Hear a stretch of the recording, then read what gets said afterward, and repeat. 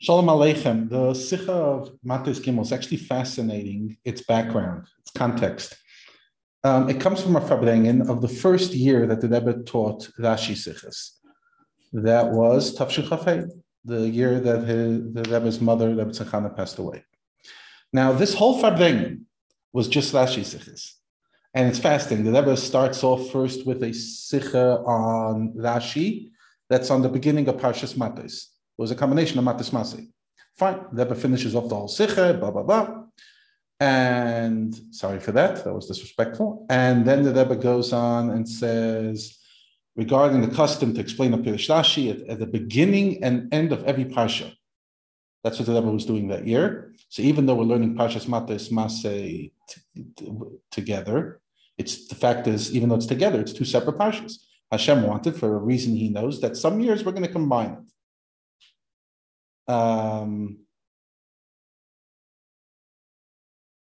the Rebbe says, how do we know that it's two parshias? Number one, because many years, including last year and the previous year, they separated separately. So it's impossible that one year it's one parsha and next year it's two separate parshas.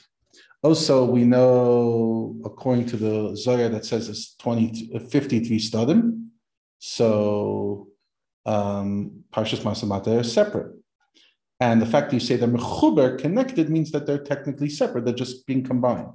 It's only by mitzvahs kriyas hatayra you read them together. So the Rebbe says that we cannot suffice with learning a Rashi at the beginning of Matis, at the end of Masei. No, we have to do beginning of Matis, end of Matis, beginning of Masei, end of Masei. Then the Rebbe went on to our Sikha, which is the end of Matis. We'll come back to it in a moment. Then the Rebbe went on to a Sikha about the beginning of Masei, and that was the parts of the Nakuda, the Sikha of Masei in volume 18 in Chelik Yud Ches. And then the Rebbe went on to a Sikha of the end of Masei, and that's printed in the Nakuda Sikhas Chelik Ches. And that's all Farbrengen. Beginning, end, Mazel Tov. 4 Rashi Sikhas and 1 Farbrengen. I don't know if that's a record, but my guess is that I believe that there's no Farbrengen, that there were more than 4 Rashi Sikhas. Anyway, so let's go back to it. So let's see what the Rebbe teaches us that we maybe didn't fully unpack in the actual Sikha. The Rebbe went on to, as we saw, to explain by Yikdallah Noivach. It's not a mapakeh, it doesn't have a dot. And the Rebbe goes to explain, the Yisodish of Moshe Adarshan, etc. And the Rebbe went on to explain that a pipshut shel mikra, you cannot say that la is loy with an aleph, because the pasuk says la. So you must say that's only the medrash is the one that brings the loy. In other words, it's a metzias lefuya. It's a weaker metzias. It's not the strong metzias.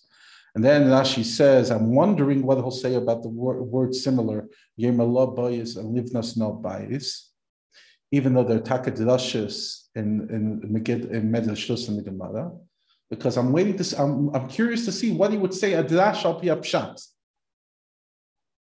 That remember, because we just said that loy it's not loy, but it's metzius lefuya. It's a weak metzius that wasn't really. It didn't end up being noivach. So it's not loy as in strong no. It wasn't. It was a soft no. Because over there you must say that in those 2 words that's a strong no, not a soft no. And because Vayema Boyaz, it's a strong one. You're not going to be like one of my maidservants. You'll be like one of the matriarchs of Imais.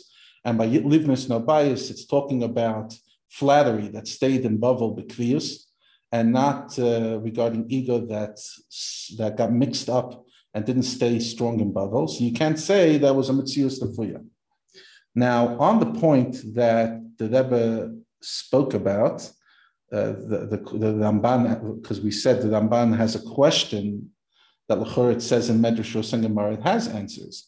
So the Rebbe says, even though we find that there are midrashim that have only been revealed in later generations, not in previous generations, and also the flip side, there are midrashim that the Shainim knew and we don't have. For example, in Zohar, that there's a suffix if Rashi And Tosfos knew the whole Zohar the way we have it, and so too Talmud Yerushalmi. That just like by us, we don't have parts that there are parts of Yerushalmi that didn't come to us. So too, it's possible that they had parts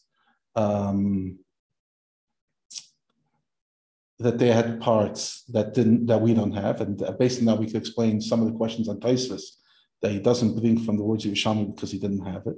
Nevertheless, the Rebbe says he cannot say that in the time of Rashi they didn't have Megillah Sedus. Because if it's possible to answer that, then the Ramban doesn't have a question. He would say that Rashi didn't have it. So you must say that the Ramban, who lived only a few generations after Rashi, was able to know that Megillah Sedus came to Rashi. And as you can see that in his Pirush of Dus, Rashi brings some inyanim that their source is in Medrashos. Anyways, then after that part of Sikha that we learned, Rebbe went on and said, we could go on and explain the reason why Rashi brings the Pirush of the Moshe Darshan, even though he doesn't know, he's wondering my Yiddish b'shtei tevis demisla, because these words are not in Chamisha Chumshei Torah, but in Nach. And this is a whole thing that I think is quite fascinating. One of the differences between Chamisha Chumshei Torah and Nach is the Chamisha Chumshei Torah has to be Kipshutei, that we saw in the Sikha. Because otherwise, you'll remove the whole point of Torah mitzvahs. Think about this. I think this is very incredible. Something to think of.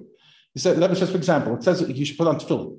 So the first literal thing is you have to put on tefillin. There's taked and remez and tefillin, that's for the heart and the mind, etc. So a person could say, I think about Hashem the whole day. I'm dedicating my heart. I don't have to do tefillin. No.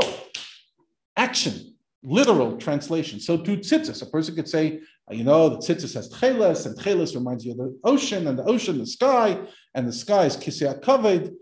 So what do you mean? I don't need the similarity of the blue of the tzitzis, which is such a far correlation. Ich gehe direct. Did I ever use the word direct? To the Yeshiv al-Kis, I'm going directly to the one who's sitting on the throne, the Eibishter. What do I need the literal? No, because Kavanas HaTorah is tzitzis kipshutai. Only after that can you think about hints and the similar of the sky. So too Shabbos, Zeichel L'Maaseh B'Reishis. So a person could say, after I mentioned already Zeichel L'Maaseh B'Reishis in Kiddush and Davening, so I'll transgress, I'm a little melacha. No, don't break Shabbos. But by Nach, we find things that are not so literal. Now, this is a point that the Rebbe did say in the Sikha, but definitely is not as unpacked as we have it over here. So, by Nach, you don't have to say necessarily that it's Pashto Seinyan. By the pasuk by Yemel Boyas, so the pshat that Boyas tells her you're going to be like one of the imais,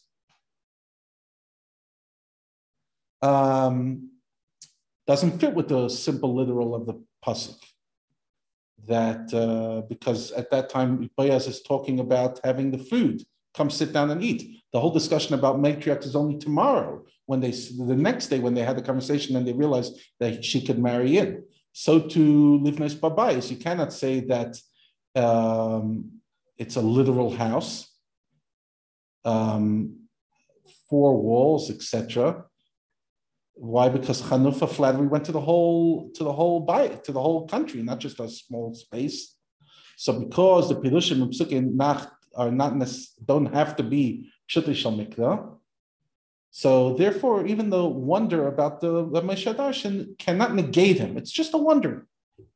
Then the Rebbe went on to like the Sikha, the lesson of the Sikha, that because in these 2 psukim we're talking about transforming the opposite of the L'umaz into Kedusha, Rus's conversion to become like one of the Imais and turning over the darkness of Babel to the Talmud Shel Babel. And the Rebbe spoke, and the Rebbe then explained the incredible ilui, the incredible thing about turning over L'umaz to Kedusha, because then you know for a fact that you did the Avodah B'Shleimus. And for example, by Nisyonis, when you have tests, as long as you didn't pass a test in your life, you don't know if you're going to pass the test. It's only when the test has come and you've passed it, you know that your Avodah is B'Shleimus. But in order to achieve this Avodah, you have to put a lot of Yigiyah Meruba, a lot of Yigiyah, more than the regular Yigiyah that you need, even in Kedusha.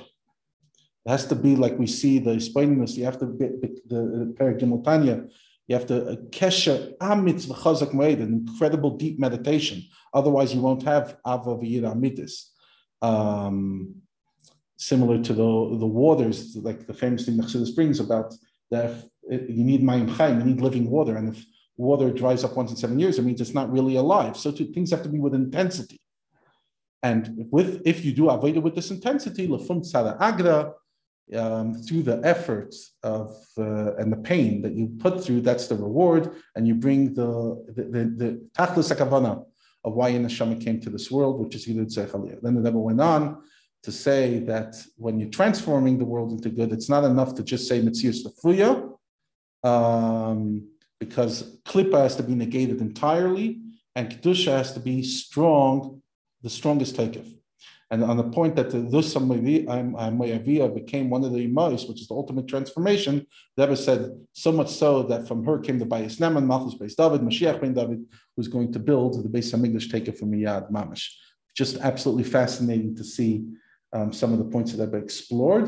And specifically for me, what really struck with me is this nakuda of the difference between Tanakh and Chumash, and how Chumash must mean literal. Otherwise, we have big issues.